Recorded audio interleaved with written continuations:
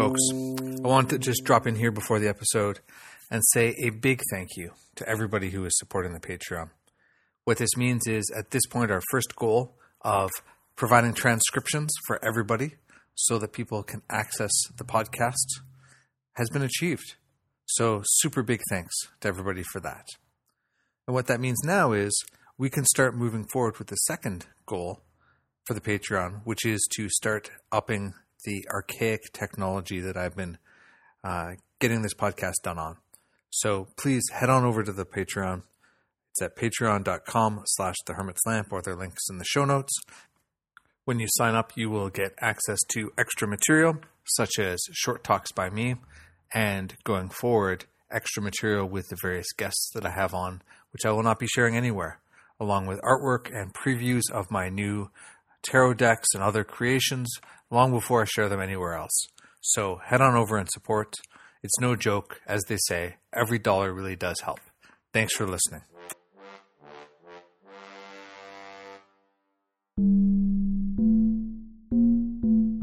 So welcome to another episode of the Hermit Slam podcast. Today I am on the line with Al Cummins, and I've been following Al's work for some while now. I've been looking at his look at geomancy, and I've been following some of his work on saints and other things, as well as a bunch of collaborative projects that he's done with people who I hope will certainly be future guests of this show as well. But in case people are just coming to this fresh and don't know who you are, Al, why don't you give us a quick introduction? Sure. Hello. Well, firstly, thank you for having me on. It's great to get to finally chat to you. Yeah, my pleasure. My background is kind of one of those dual forking pincer movement things of academic training in the history of magic, which I did through the University of Leeds, and then did my doctorate at the University of Bristol under Professor Ronald Hutton about early modern British magic primarily, but some wider European influences as well. It's inevitable when you're talking about Renaissance magic that you're going to bring in, the big guns of Heinrich Cornelius Agrippa and things like that. So obviously there's a continental influence going on there. And my other, the other prong of that two-forked pincer movement is I've been a practitioner and a diviner and a consultant sorcerer for a number of years. And I love the interplay of the two, as I'm sure many of your listeners do as well. That false dichotomy that's often set up between those that just study and those that just do. And I've never met a serious magician who wasn't also someone who'd made a real effort to learn about his or her field and be up on the current academic research. Likewise, in academic conferences, it's often after a couple drinks, people are a lot more looser and more willing to talk about what they've actually tried and things like that. And so I like existing in that kind of grey place between being both a practitioner and a scholar of this stuff. I think it's kind of one of the, maybe it's been a plague of every era, but I feel like it's especially a plague of the modern era or the time in which we find ourselves. Mm-hmm. This sort of duality or multiplicity between things, I remember trying, I periodically go through these sort of journeys of re-examining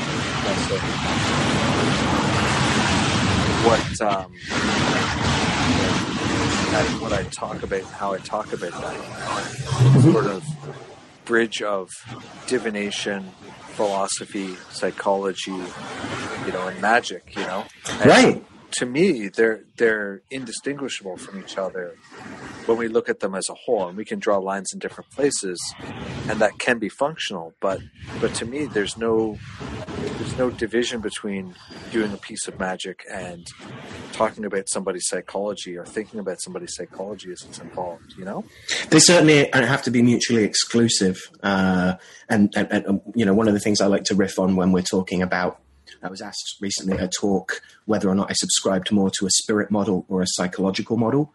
And I kind of did that classic attack the question thing of refusing to ally with one or the other, based off the fact that, psychology, psychiatry, these are both, as far as I'm aware, 15th century French terms. It is not anachronistic for us to look at the magic of the 16th and 17th centuries as being something that combined an understanding that there were spirits and there was also psychology, and that someone who was mentally unwell in some way, or had an impairment of mental or cognitive or emotional faculties, might also attract spirits who might haunt them. Likewise, the devil could work through, if you read these, heresiographies, could work through the agency of madness and induce it. And so, rather than producing this very simple set of straw men of either it's all in your head or it's all the actions of spirits or energy, or however you want to frame your model of quote unquote objective magic, big heavy scare quote fingers there, you are inevitably bringing in an aspect of both. So one of the most famous spiritual physicians, kind of a cunning man, certainly an astrologer physician, an angel summoner, and magician, Dr. Richard Napier of the mid-17th century, who was regarded as an expert in the impairments of mental faculties. People came from a long way away to work out whether, and he would ask him to work out whether or not the patient was possessed, haunted, under the influence of witchcraft or the ministrations of the devil himself, or was physically unwell, producing brain disease symptoms, or was mentally unwell after dealing with a trauma of some kind, or any combination of those factors, right? Mm-hmm. These were not mutually exclusive things. And in fact, often if you were suffering from one, you would probably start to develop the symptoms, at least, if not the underlying pathologies of the others as well. And so one of the ways Richard Napier worked around this was divination, through both astrology and geomancy, and also through summoning the Archangel Raphael, who he seems to have had a very, very close relationship with. And such a close relationship. On the one hand, people like William Lilly, one of the most famous astrologers of the 17th century, and John Aubrey, who was a sort of Fortean of his time, helped repopularize Stonehenge and things like that. Both of them visited Napier relatively frequently, apparently, or at least several times, and remarked that he, would go and had an angel closet of some kind, which was not an uncommon way of these practitioners to do their thing, apparently, and would, stand there and invoke angels for an hour or two, and then go and do his consultations. But the thing I like pointing out about Napier is that such was his close relationship with the Archangel Raphael that he would call up the medicine of God to do these kind of consults for him, or these referrals, and frequently disagree with the angel's diagnosis, which I love. This is not someone who is an iconoclast. He's not doing this to raise a middle finger to God or anything. He was regarded as an incredibly pious practitioner.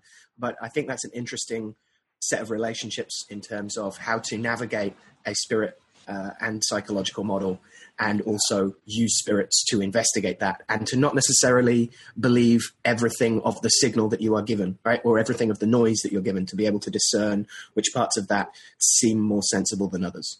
Well, I think that, there are a couple, there's a bunch of things in there that you say that are really interesting, but let's talk about the first one first, which is, I think that it's something that is unfortunate that it doesn't seem very common these days, is this sort of capacity to differentiate or understand the distinction between what might be spirit purely. As you say, it's a muddle, right? Mm-hmm. But what parts of it, or in what ways might we be able to discern? Is this a spirit-caused situation? Is right. This a psychiatric caused, or mm-hmm. all these other models that you talked about, and it's one of those things where I remember working with clients and sort of receiving instructions from the spirits that I work with about how to interpret what I see as their energy, mm-hmm. and point between these different pieces, right? Mm-hmm. Who have this certain kind of energy pattern. They would more often than not have this sort of more psychiatric issues or so on. Yeah. Unless they were like super hardcore meditators and really, really evolved, at which point those patterns would kind of merge, which was very interesting to me. That's fascinating. There might be ways in which people had, like people talk about premature Kundalini awakenings, or, other kinds of things, that there are these states that might be helpful later on. but which when they emerge unbidden or they emerge alongside other kinds of things just cause tremendous problems, you know? Right. And that's interesting from a perspective of a consultant and a diviner for someone, and for clients especially, where, you have identified the pattern of energies at work. It's now often, I find, your job to find a way that's useful, right? Which I think is, sometimes the useful thing is to say that would be a decision that would end in rack and ruin. It doesn't look like it's going to help you, right? Or it's, I read with Geomancy very often for clients. I primarily read playing cards and Geomancy these days. And there are figures that can fall that portray danger, deceit, the potential for addictive behaviors, and a variety of other overly impassioned vice kind of like problems. And it's the figure is rubeous and refers to the spilling of blood. It's considered bad for all things except that which requires bloodshed. Now, that means from a medieval, early modern perspective, it was good for phlebotomy, and it could occasionally be useful for voiding ill humors through that bloodletting stuff. And there are kind of some equivalences that you can find, like nowadays, other kinds of, it can recommend going to see your doctor, that kind of thing. Mm-hmm. But finding a way for Rubeus to do something useful in a chart, if it's spilling something, I have before now found myself having to take a bottle of red wine to a crossroads and upend that as a means of like placating a spirit, or working through a set of very martial energies and workings for that to be useful. That set of virtues, that pattern was present once the divination confirmed it, and especially with the attendant spirit contact around it, it was also bringing that thing in, right? And so finding a way that's useful in some way, to be either the thing that is subject to it or the thing that is enacting it in the world, finding a way for that violence in this case to be useful in some way, to break an old pattern, or to, stand up to someone, or any number of those other things. So when people come to you for a geomancy reading, are they people who are going about their lives and are just inclined towards divination? Or do you find that it's people who are sort of inclined towards more, for lack of a better word, sort of esoteric or kind of cult and philosophical kind of, approaches to life already? Yeah, I wonder that myself sometimes. I think a materialist overculture, if I can, briefly jump on a soapbox, produces a statistical slide towards people who are already aware of magic and that, think it's worth paying a professional to divine for them. So often there's someone with some kind of practice or some kind of set of beliefs, or even just, have witnessed things happening, or have had experiences that lead them to suggest that there's something valid for them in this. I get a range of people. I get some people who are, some of my clients are, classic people seeking divination at a crossroads in their life, recently divorced, or wanting to change career, or wanting to do something different at that crossroads. I also work with a lot of artists and event coordinators and things like that to plan events and ritual and ceremony and works of art as well. And it's something that I like to point out to people who are new to the idea of a professional diviner or consultant being someone that would be useful to have on board a project, which is that this doesn't have to be, in much the same way that other magicians talk about magical work, doesn't have to be triage, doesn't have to be, oh God, emergency, I need to, pay my rent or something. Those are valid things to get het up about and to need to deal with. But so much better is prevention than cure, right? Not to say that we might not find ourselves in a martial sign that requires some kind of bloodletting or other kind of, easing. But if we're on top of it on the regular, right? When the thermometer starts to rise, we can deal with it then before it kind of gets too high, right?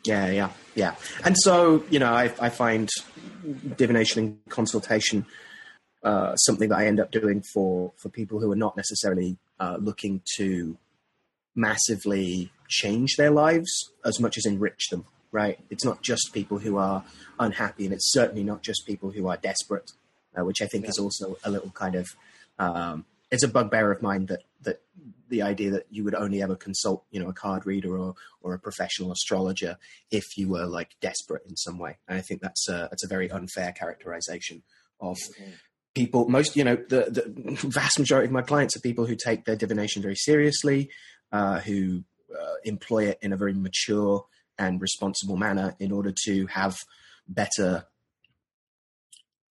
to rather than abnegate responsibility, to take that responsibility on more. And that's, the role of a diviner, right? Is someone that can help someone chart the hauling coherence of influences around them and empower them further to be able to make better decisions and live their better life, right? And especially, to kind of come full circle here, if the people are dealing with a muddle of unknown problems and consequences, from spirits to mental health to physical health to whatever, being able to sort that out, if the person is willing to take ownership of that and work with it and go from there. That can be one of the most profound things ever, right? Absolutely. You can remove the spiritual influence, and then what you're left with, while still no small thing, is then adjustable by other realms, or other practices. Yeah. It's quite wonderful, and sometimes knowing even just, knowing that it's in fact none of those. It's like, hey, you know what? This is not a spiritual thing. Right. We'll come back for this. You're good. Yeah. That in and of itself is quite a liberation, because it gives an answer, even if it's, then it leaves other questions, right? Yeah, exactly. Yeah. And it's also, one of the things about divination as diagnostic technique is that it's bespoke, right? It's for that individual at that particular time in their lives with these particular choices and influences and patterns of virtue around them, right? So it's by necessity a site-specific, time-specific, person-specific thing. It deals with, there is a ritual that is going on between diviner and client there. You are locating the client as a locus about which these forces are present, right? And in naming them, we are also kind of bringing them to the light in some way and apprehending them in some way. And that hopefully becomes useful as well. And this is especially useful when diagnosis becomes not just prognosis, but also an attempt at treatment and remediation, magically speaking, which is something that I think is very important, is not just telling someone, this is the nature of your circumstances and conditions, good luck with that, and signing out, so much as saying, okay, well, this is the difficulty in your career path at the moment. Let's see whether we can boost the positive influences that say that, yes, there is a path for you in this career, for instance, for that kind of question.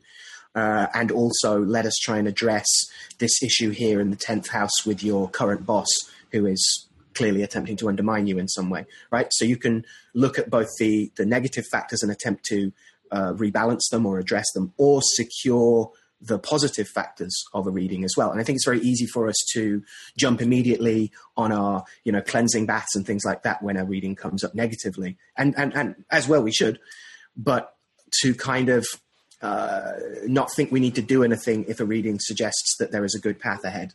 And something I sometimes recommend is, if you get a really great reading, you should secure that in some way, right? You should nail that thing down and keep that good luck in your pocket in some way. Well, it's like in cowrie shell divination and sort of the divinations within the Orisha traditions, right? They say that the ire, the form of blessing that can arise, that it is that it can be tremendously fleeting, right? And that in fact, when we see that come, when we see that there are blessings, and especially if they're sort of predicted firmly and there's nothing else to do about it, well, the thing to do about it is still to be diligent and tend it and pay attention to it, and maybe make offerings even though they weren't specifically asked for, to do things to really hold that and sustain that, because it can turn to negativity so simply and so easily, and then it's very hard to get it back where it was before. So it's this notion that success is permanent or solid is seems really kind of dubious to me at best, you know? Right. It's not this carrot that gets dangled in front of you that says, if, you just put in another 5 years at something you don't like, then eventually you will have made it.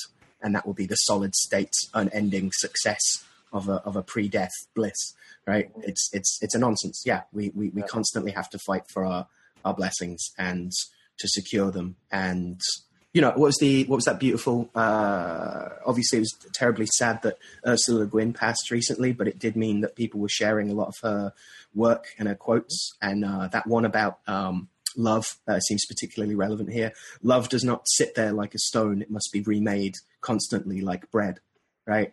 The idea of constantly having to keep up the good things, the effort to enjoy the things in life and to enjoy each other.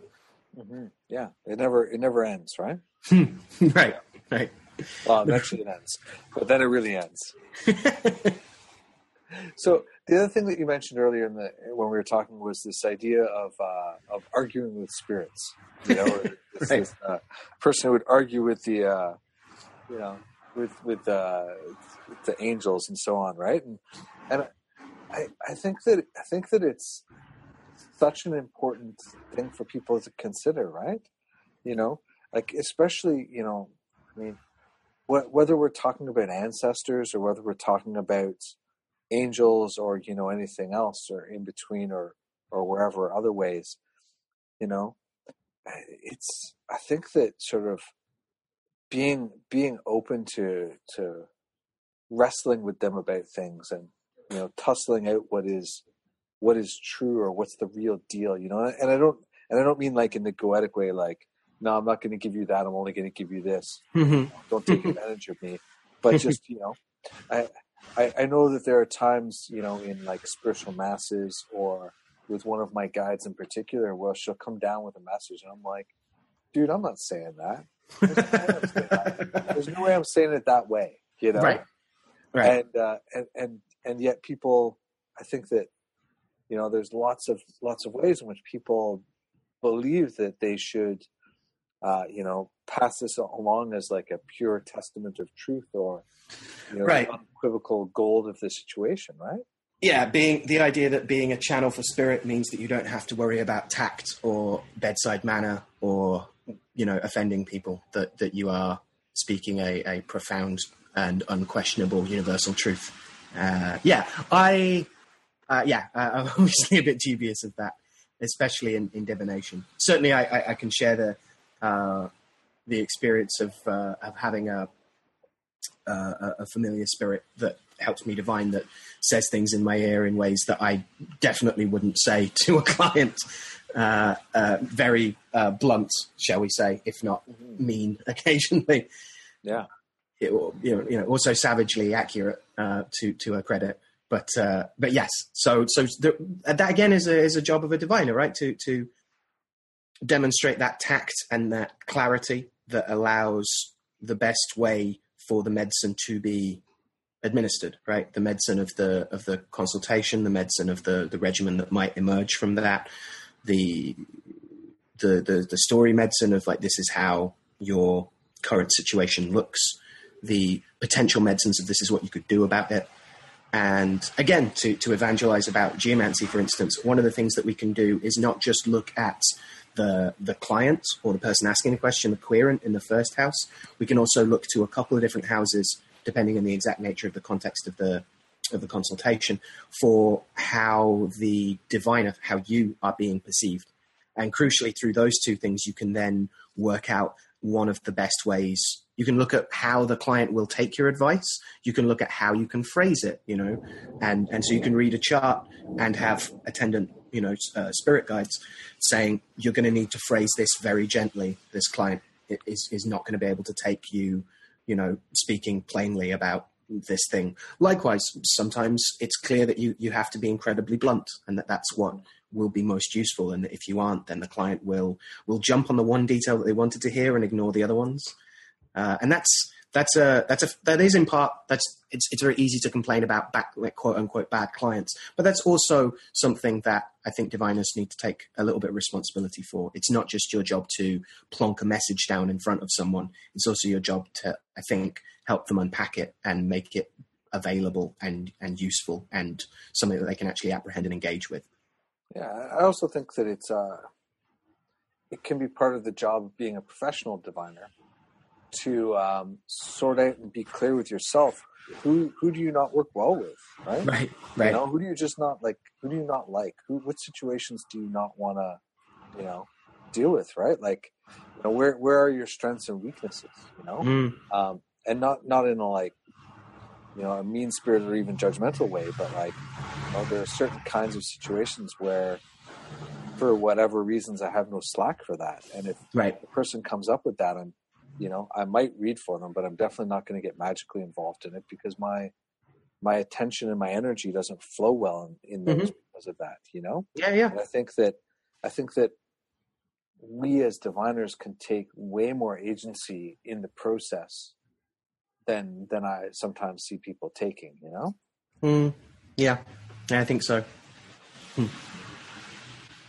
So the other thing that I wanted to ask you about, though, the thing that I was curious about that's been sort of on my mind of what we would get to when we were on the show was, so there's this great big revival from what I see of working with saints these days. And I see like lots of people in the various spiritual and occult communities kind of going back to working with saints and sort of having a magical relationship with them and those kinds of things. And, you're definitely one of the people out there doing that work, right? Mm-hmm. Were the saints always your companions or some saints? Was it a thing that you rediscovered? How did that happen for you? That's a great question. I did not grow up practicing Catholic. My family are Irish Catholic by birth lottery, as they would put it. And certainly in my house, my folks are these days kind of agnostic, but certainly when I was growing up, fiercely, devoutly socialists, atheists. But as a result of the kind of family that I grew up in, we would be taken around an awful lot of churches and historical houses and manor houses and national trust properties and that kind of thing. Partly so that my father could sit there or stand there and ask, how many workers do you think died to build this structure? So my early engagement with high churches and that kind of stuff was very much a sense of like, there are a lot of dead people underlying this thing that still exists. And that certainly, I think, still informed how I approach saint work in terms of, or saint devotion, I should say, really, in terms of how long it's been an active part of my practice. Was certainly learning from my great-grandmother before she passed that there was a set of Irish naming traditions in the family, that there was a particular reason why your middle name is Joseph, Al, because you're named after your Uncle Harry, whose middle name was also Joseph, is an example of this kind of thing that was done. It's like the whole idea of firstborn will be called this, secondborn will be this, thirdborn will be this. But then we also include what happens when they aren't all male and a variety of other circumstances. So there were naming traditions I discovered, and in attempting to understand my great-grandmother, who was a remarkable woman in terms of being a tiny little Irish Catholic lady. We no idea exactly how old she was. Her father bribed the village clerk to lie about her age so that she could come over to England and train as a nurse earlier. So we're not entirely sure how old she was. But she was a devout Irish Catholic, set the table for dead relatives occasionally, certainly spoke about them like they were there, and also taught pranayama yoga for about 45, 50 years. I was a very early adopter of that in Wolverhampton in the UK. So she was an interesting and odd lady, and so certainly trying to understand her through her these two practices of like a rich, dense energy kind of work and breath work stuff and all the things that pranayama is, and this intense devotion. She would talk about. I'd ask her, how do you square these things, and she'd say, well, I just don't tell the priest. It's not his business. I make sure I'm doing my breathing next to a pillar. So if I do pass out, then I won't cause a fuss. And I do wake up eventually, so it'll be all right. Yeah, exactly. And I see a sanctifying mass and this opening effect of that, and I want to be as receptive as I can to that. So I open myself up as much as I can, and then I zip myself back up, and I go about my day. And so that was very inspiring to me. And my earliest sort of set of actually practicing things rather than just reading Crowley or whatever else was chaos magic. And so that idea of not all having to fit into one cosmology, that you could do several things, and that there wasn't even a negative capability of that you could have a practice. You could be a Catholic who did pranayama. Obviously you can do those things. But the idea of mixing spiritual traditions, or at least parallel practice of them, was an influence. I think the first set of things that I ended up doing more formally in terms of what felt like magic rather than what just felt like, going to a St. Stephen's church and, enjoying the peace and quiet and taking on the aspect of seeking calm and that kind of thing. The first sort of work that was like, all right, I have this saint in front of me and these incenses and an intention that I'm trying to work a spell with them was Cyprian. I went on a little pilgrimage to a particularly famous hoodoo candle store in California, and came in and was just beginning my doctorate, and so asked, what would you advise of the owner? What would you advise that I take on in terms of a candle or a spell? I wasn't shopping around for a patron. I was just wanting to work a particular thing, an academic success kind of ongoing working. And, she asked, well, what is it that you're doing? What's the nature of this research? And after I'm telling her it's about the history of magic, she's just, well, obviously you should be buying this Cyprian candle, and this is how you can work it, and fixed it in front of me and showed me some of the bits and pieces and sold me a couple other things as well. But that was the start of a relationship that's only deepened, where and a variety of things occurred after that. Again, saint work is very tied to ancestor work for me, and certainly the dreams I had after I started working with Cyprian of ancestors coming to me, proud that I was finally working with a nice Catholic saint, despite his hideous reputation and rightly, and justifiably so. He's not necessarily someone whose earlier history or career is particularly admirable or something that you would want to repeat in terms of, selling the equivalent of roofies. But nevertheless, they were delighted that I was even engaging with this stuff at all on a more formal level.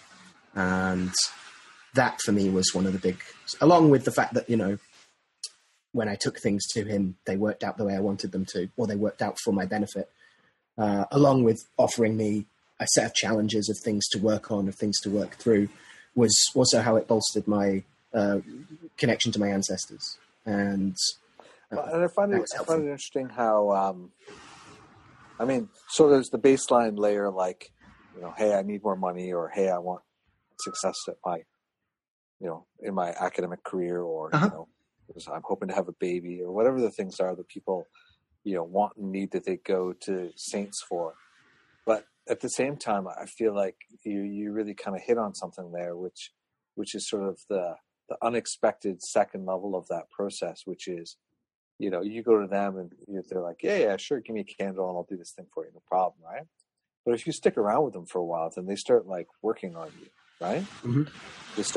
They start tinkering with you in a way to bring out some kind of evolution or change or growth, or it's certainly been my experience, right? Yeah, and I think this is especially the case when you start taking on a saint not just as someone that helps you in a particular aspect of your life, but as a patron of your arguably your main career, or even of all of your magic. And that's certainly, Cyprian is one of those for me, is someone I go to for any work I do, for a client or for myself. And when you allow a patron when you allow yourself space in the container to allow a patron to hold space for helping you make decisions about things that aren't just, oh, this is the saint I go to for money work, right? If you have a relationship with that saint in other aspects of your life, if you're going to them about asking for the clarity to be able to make a useful decision about, a new relationship that's just started or something like that, you're giving them more space to be able to help you, right? You're opening up more roads, if you want to phrase it like that, for them to, like you say, start working on you in ways. Yeah. And I think it's fascinating and a powerful way to go. And I think it's really helpful. And I also noticed that a lot of people are very uncomfortable with being that open with spirits and with having that level of dialogue about everything that's going on in their life with spirits, right? Mm-hmm. There's, there can be a very sort of transactional, relationship that people have, like, I'll give you this, you give me that. But even if it's relational, there's this sort of, I don't know if it's a legacy of parenting issues in the West or whatever, but there's a sort of, well, you know what, but but they don't get to tell me how to live my life, right? Yeah.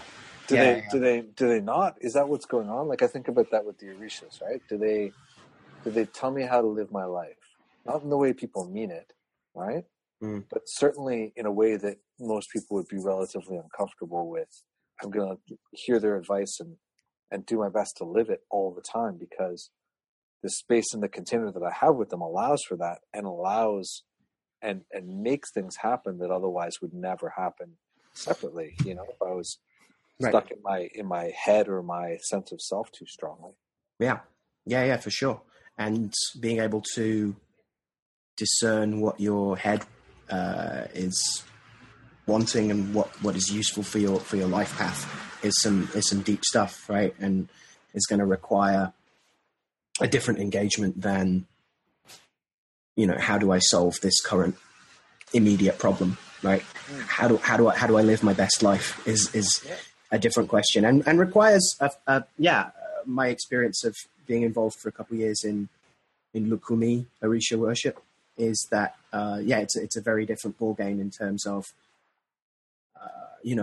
it's an established tradition with an actual priestcraft of actual work and learning, and that's not to say that other traditions don't also have those things, but the level of commitment and of taking on good advice and attempting to live it every day, right, is a really important thing, and something that other traditions, when they do well, do very well as well. But that if we're talking Orisha, that's been certainly my experience, is that that closeness is also, rewarded with the calm and the coolness and the development of good character that we're attempting to achieve to leave the marketplace of the world in a better place than it was when we got here, before we go back home to heaven.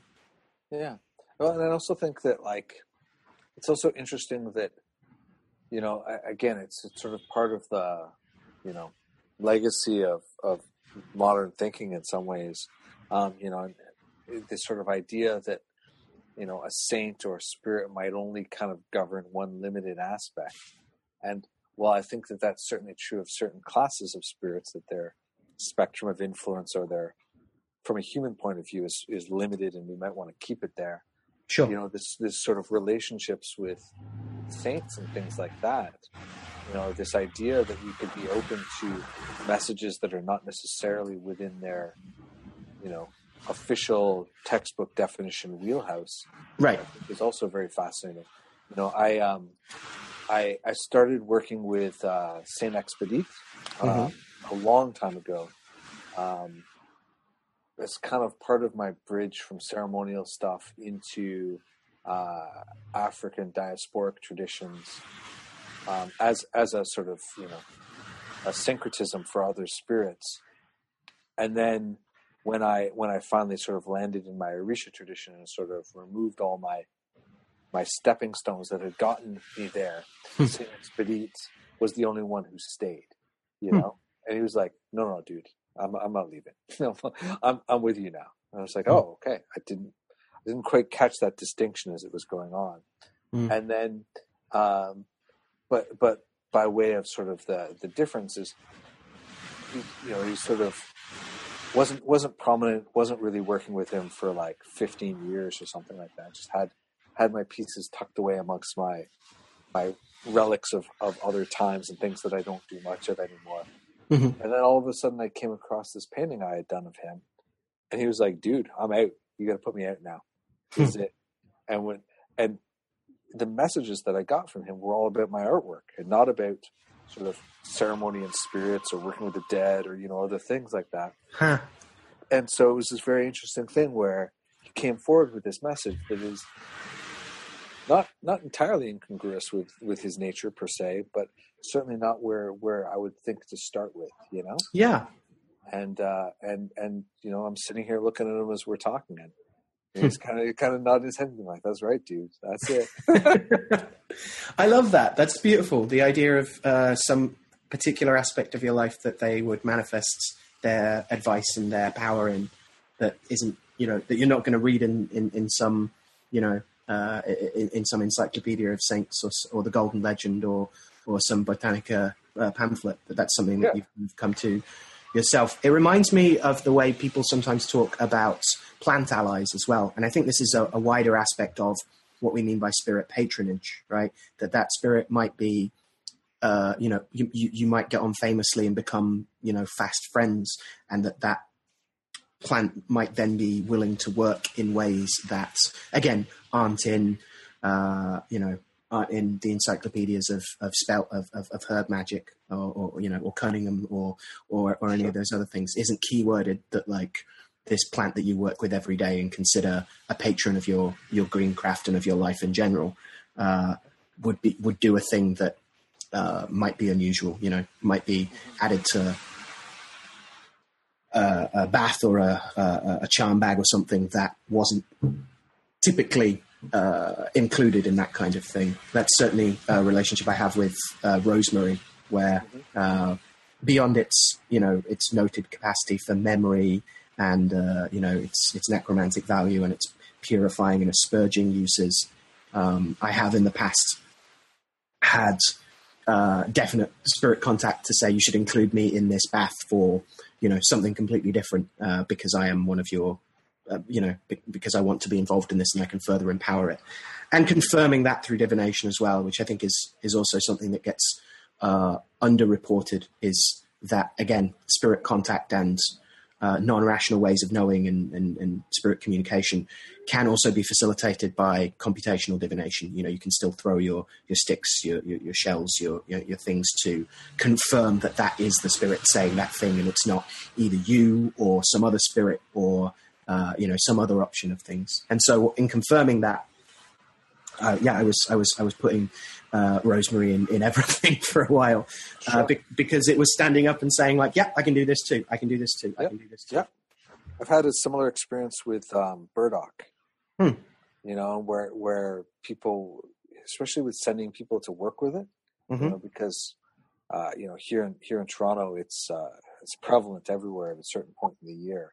It takes over everything, and that energy will be like, yeah, tell them to come and collect some of this part of me and do this thing with it, and I'll help them in this way. Or I remember somebody was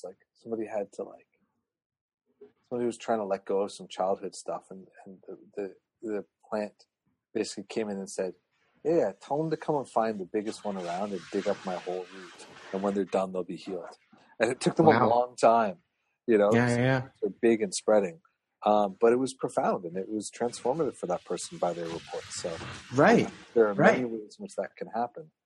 But also, as you say, that verifying it, whatever your divination tools for your verification, or checking with a spirit that you have more concrete mechanisms with, or whatever. I think that's so important, because this sort of free will and idea that I could just sort of intuit anything and that could be the answer. It's like, well, maybe, possibly, but I get very twitchy about that at times because stuff starts to come out, where it's like, well, yeah, but you know what? That's actually not a good idea in these other ways, or this is right, kind of toxic, or kind of, Yeah, and that's where exactly, and that's where using a divination technique that is definite, that is computational, that is like, no, that card says this thing, it isn't like a fudge, it isn't like a coin on its side, but also computational, but also that provides qualified answers. So not just flipping a coin of like yes or no, is this what the spirit said,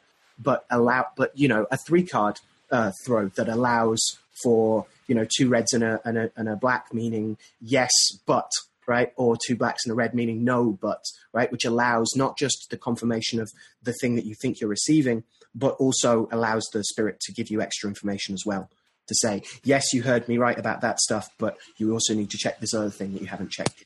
Or no, that's not what I said, but you are on the right track in terms of this direction.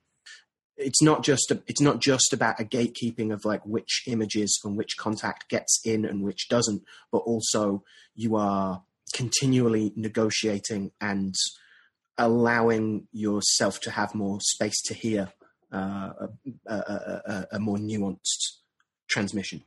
Mm-hmm.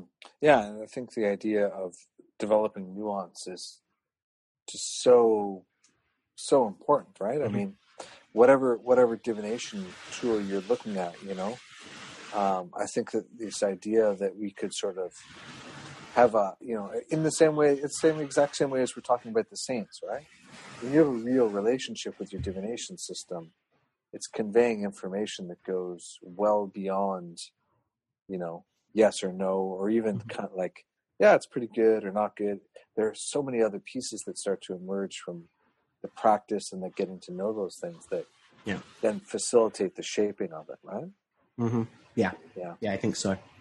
And that can be a sign that you're making deeper engagement with a saint, is when they start coming out with stuff that you haven't read somewhere, right? That you haven't, and that's not licensed for everyone to be, oh well, I dress expedite in pink and I never offer in pound cake, and that's not an excuse to throw away tradition, but that is a sign where, if you're working respectfully, most traditions have a notion that like there's going to be idiosyncrasies, there's going to be particularities and personalizations, both in terms of how the spirit works with you and how you work with the spirit, right?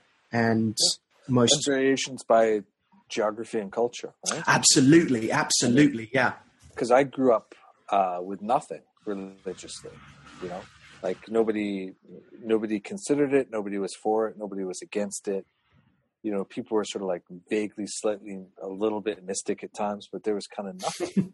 And so like the first time I remember going to church was when I was like 11 and my parents had separated, and we lived in a small town and my mom was trying to find some community. So we went to the Anglican church, but I didn't have any connection to any of those things. So, and never mind if I was from like a totally different culture than sort of a Western culture or something else and engaging with this. They might just be like, you know what? You don't have pound cake, but you got this other thing that I'll take. That looks good. Right. Yeah. And this is especially the case when you're looking at quote unquote folk practices. What people who weren't rich did and continue to do in many parts of the world. That San Rocco, that Saint Roche doesn't behave like the one 4 villages down. One of them is more about warding off plague because he warded off a plague once or several times, right? Yeah. And the other might be more about bringing in the harvest because that's that's the famine that he avoided by being petitioned, right? And successfully performed a miracle. And so that terroir of spirit work, that sense that like this particular place dealt with either this aspect of that spirit that was called the same thing that they call it down the road, or a different spirit sharing that name, or however it ends up shaking out, whatever your ontology of the situation seems to suggest. That's super important. Yeah, that you're not necessarily dealing with a wrong way of working with them so much as a different way. But that, again, is not something that emerges from just wandering through, reading 777 and deciding that you're going to cook up a bunch of stuff, right, over a nice cup of tea. That's the result of many hands working for a very long time and requiring something done about an immediate danger. And certainly I'm thinking of San Rocco in southern Italy, Mm-hmm. Because if the saint don't work, it gets thrown in the sea, or, for sure, right? or put in front of the volcano. Yeah, and that's always an interesting thing to consider, right? I mean, we can make a thought form or whatever we would call it. We can create spiritual energies to accomplish certain things, but this sort of depth and the history of energy, prayer, offering, and kind of the lineage of different places, like the saint in that village versus the saint in this village. Right. I think that those create something very different over time. Whether that all comes from the same source or whatever we choose to believe about that is another matter. But right. But this sort of idea that that if we're going to work with somebody in a certain way, like if we want St. Rocco to do this thing versus that thing, that we might want to take a bit more of that other town's approach, or see what are the differences in practices that might help call that energy out in that way. For sure. Right? For sure. Not unlike singing certain songs in the Orisha tradition, or playing certain beats or making certain offerings, bring out different faces of the spirits, right? There are the way in which we approach them and what we give them is also part of their process and channel of manifesting that opens up these different capacities in a different way, Right. And crucially, you're dealing with diaspora as well. You're dealing with how does a tradition or a set of traditions try and remember not just its own thing, but remember the traditions of their brothers and sisters, right? Who are, can sometimes no longer remember where it is they're from, right? And that's a really important thing. Is it isn't just, I don't know, fatuous example. The Allegro of like Brooklyn, doesn't receive toasted corn. He asks for like Pabst Blue Ribbon or whatever, right?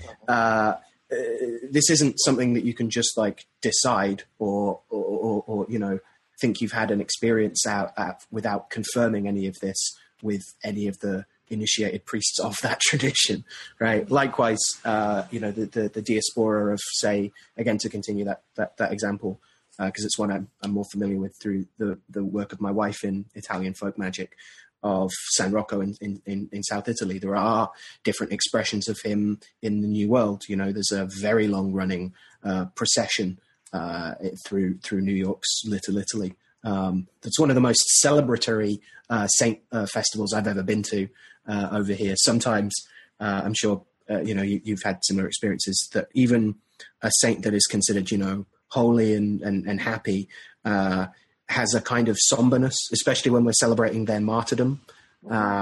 Whereas, the San Rocco Festival in New York is a joy. There are confetti cannons. It's delightful, but it's also very reverent. Certainly the central confraternity do it barefoot and make a real effort that it's a community event and those kinds of things. And that's where modifications come in as well. That's where traditions develop and grow and live and breathe and stretch, is in actually interacting with a new land and with different communities and kinds of people. And those are where, like, we couldn't get this kind of wine, so we got this other kind of wine. Those kinds of things like substitutions, as I understand it, start to come in. But it's something that occurs from within, stretching out. It's not something that can be, with that etic emic thing. It's not something that an outsider can then take something of and claim anything like the same sort of lineage and the same kind of oomph, the same kind of ashe, the same kind of virtue or grace moving through that thing. We can't claim substitutions because it's hard to get that thing or whatever, right? Right. They only really take off when it's required. But I'm going to tell you right now, and everybody else listening, there's ever a procession for me, I would like it to have confetti cannons. That definitely is a part of a cult that I would like to found. So let's make that happen somehow. For sure, good to stick around and be useful. Yeah, that's awesome. So we're kind of reaching the end of our time here, but I also wanted to touch on your new book, which is out. Yes. So the Three Magi, right? Why? Tell me why. What is it about them that draws you? Why did you write this book? Where did it come from? It came from. That's an amazing question. There are a couple of things. One is that I have a very central part of my practice that is about working with dead magicians and working with the attendant spirits around them, and a kind of necromancy, if we want to put it like that, from specific techniques to a kind of lineage ancestor sense, from the fact that my doctorate was handed to me by handshake by someone who had hands laid on them, back to the founding of the charter, and having a sense of that, the spiritual lineage of academic doctors, and in studying the dead magicians of the 17th century, for instance, and how they were interested in say, Elias Ashmole, interested in forming this kind of lineage of English magic that feels a little bit Jonathan Strange and Mr. Norrell at times, to be honest. Sure. So I've been interested in dead magicians for a while, and had found them kind of turning up in my practice and helping me do my history of them. You know, they were very invested in how they were being portrayed, funnily enough. And the Magi became a locus, a way in which I, as someone that wasn't necessarily, certainly from the outside, looking like I was living a terribly good, pious, early modern Christian life, could be talking to these Christian magicians. It was a way of framing where we all appreciate the Magi, right? Who are both, and that's another fascinating point. Like Cyprian, you know, arguably more so than Cyprian, they're both Christian and not, right? They are the first Gentiles to make this pilgrimage. They're utterly essential to the nativity narrative. They're also, they're also categorically astrologers, and probably Babylonian, and drawing on a variety of older traditions, certainly around Alexander the Great and his invasions into various different regions, mirror some of the kinds of mythic beats of their story, of the Magi story. Mm-hmm. So there was this sense of, I was already working with dead magicians. I was interested in the role of magic in the traditions and saint devotion and things that I was already exploring. And I've always been attracted to liminal spirits, and found working with them very helpful. The ones that exist on a threshold between things, the cemetery gates, the wall between two things, the border crosses, if you like. And their unique status as a cult is also interesting as well, in that by the 14th century, certainly they are considered saints, you know, Saint Caspar, Saint Melchior, and Saint Balthazar. But they're also utterly important to that tradition, but kind of outside of it, but also legitimizing it. And certainly this is how their cult played out from the vast popularity of their pilgrimage site in Cologne, which became one of the four major hubs of pilgrimage, which was a big deal, right, in the medieval period, mm-hmm. into the exploration into the so-called New World, where, again, the kings were employed by both colonizers. There was a concept of pre-conquest evangelization, the idea that the good message of the Nazarene had extended to the quote-unquote savages of the Americas, which is why the Mayans had crosses, supposedly, that they had civilizations, so they must know about Christianity, because that's the only civilization that builds, that's the only culture that could allow a civilization to occur. And so this frames the conquest of the New World as, again, the quote-unquote New World, as a matter of reminding people that they were already Christian. And one of the ways that this was done was to tell colonized people that one of the kings who came from afar was from them, and that thus their king had already acquiesced to the will of these white colonizers, or these European colonizers. But in doing that, they also allowed colonized and sometimes actually enslaved people a sense of like autonomy, that they had a magician king ancestor, that even though that was being annexed on the one hand, it also fomented political dissent. And so that notion of a powerful and politically ambiguous set of figures became really, really interesting to me. It also, in terms of personal anecdotes, they also became more significant when I moved to Bristol and I was touring as a performance poet and a consultant magician and diviner. And I was getting cheap transport a lot because I was also a student, and I was getting the megabus, if you're familiar with that, and it stopped just outside of one of the only chapels dedicated to the Three Kings in Europe, which happens to be in Bristol. And so I would see them every day as I was setting out on a journey. And so I started looking for them in grimoires and finding that most of the spells that are considered under their aegis or their patronage are works of safe travel, right? Are works of journeying, right? Of going, of adoring, and then returning via a different way, right? Mm-hmm. And that model has greatly inspired me. I mean, directly in terms of the work I was doing, working with the land I had and the places I had and the opportunities I had to make quick offerings when I needed to, make sure I was nursing a nasty hangover on a 5-hour journey up to, go and do a gig somewhere. But also, getting off the bus at the end of journeys and saying thank you and gathering dirts and using that in that way. And certainly that idea of them being patrons, not just of where you pilgrimaged to, but the patrons of pilgrims themselves, feels very powerful to me. And that sense of them, that we don't pray to them, that we pray like them, also feels to me very much like an important necromantic aspect of the ancestor cults around them, that we imitate them, that we too are on a journey looking for the light that points to majesty of some kind, whatever that is, that we too are on a journey in terms of passing from life to death and maybe to return, right? To be a bit mystic about it.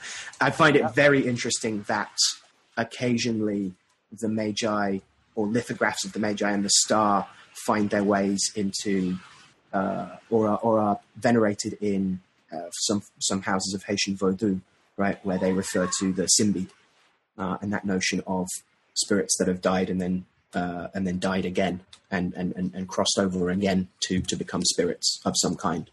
Mm-hmm. And that mass of the idea of not simply working with a saint who is that thing, that you are working with the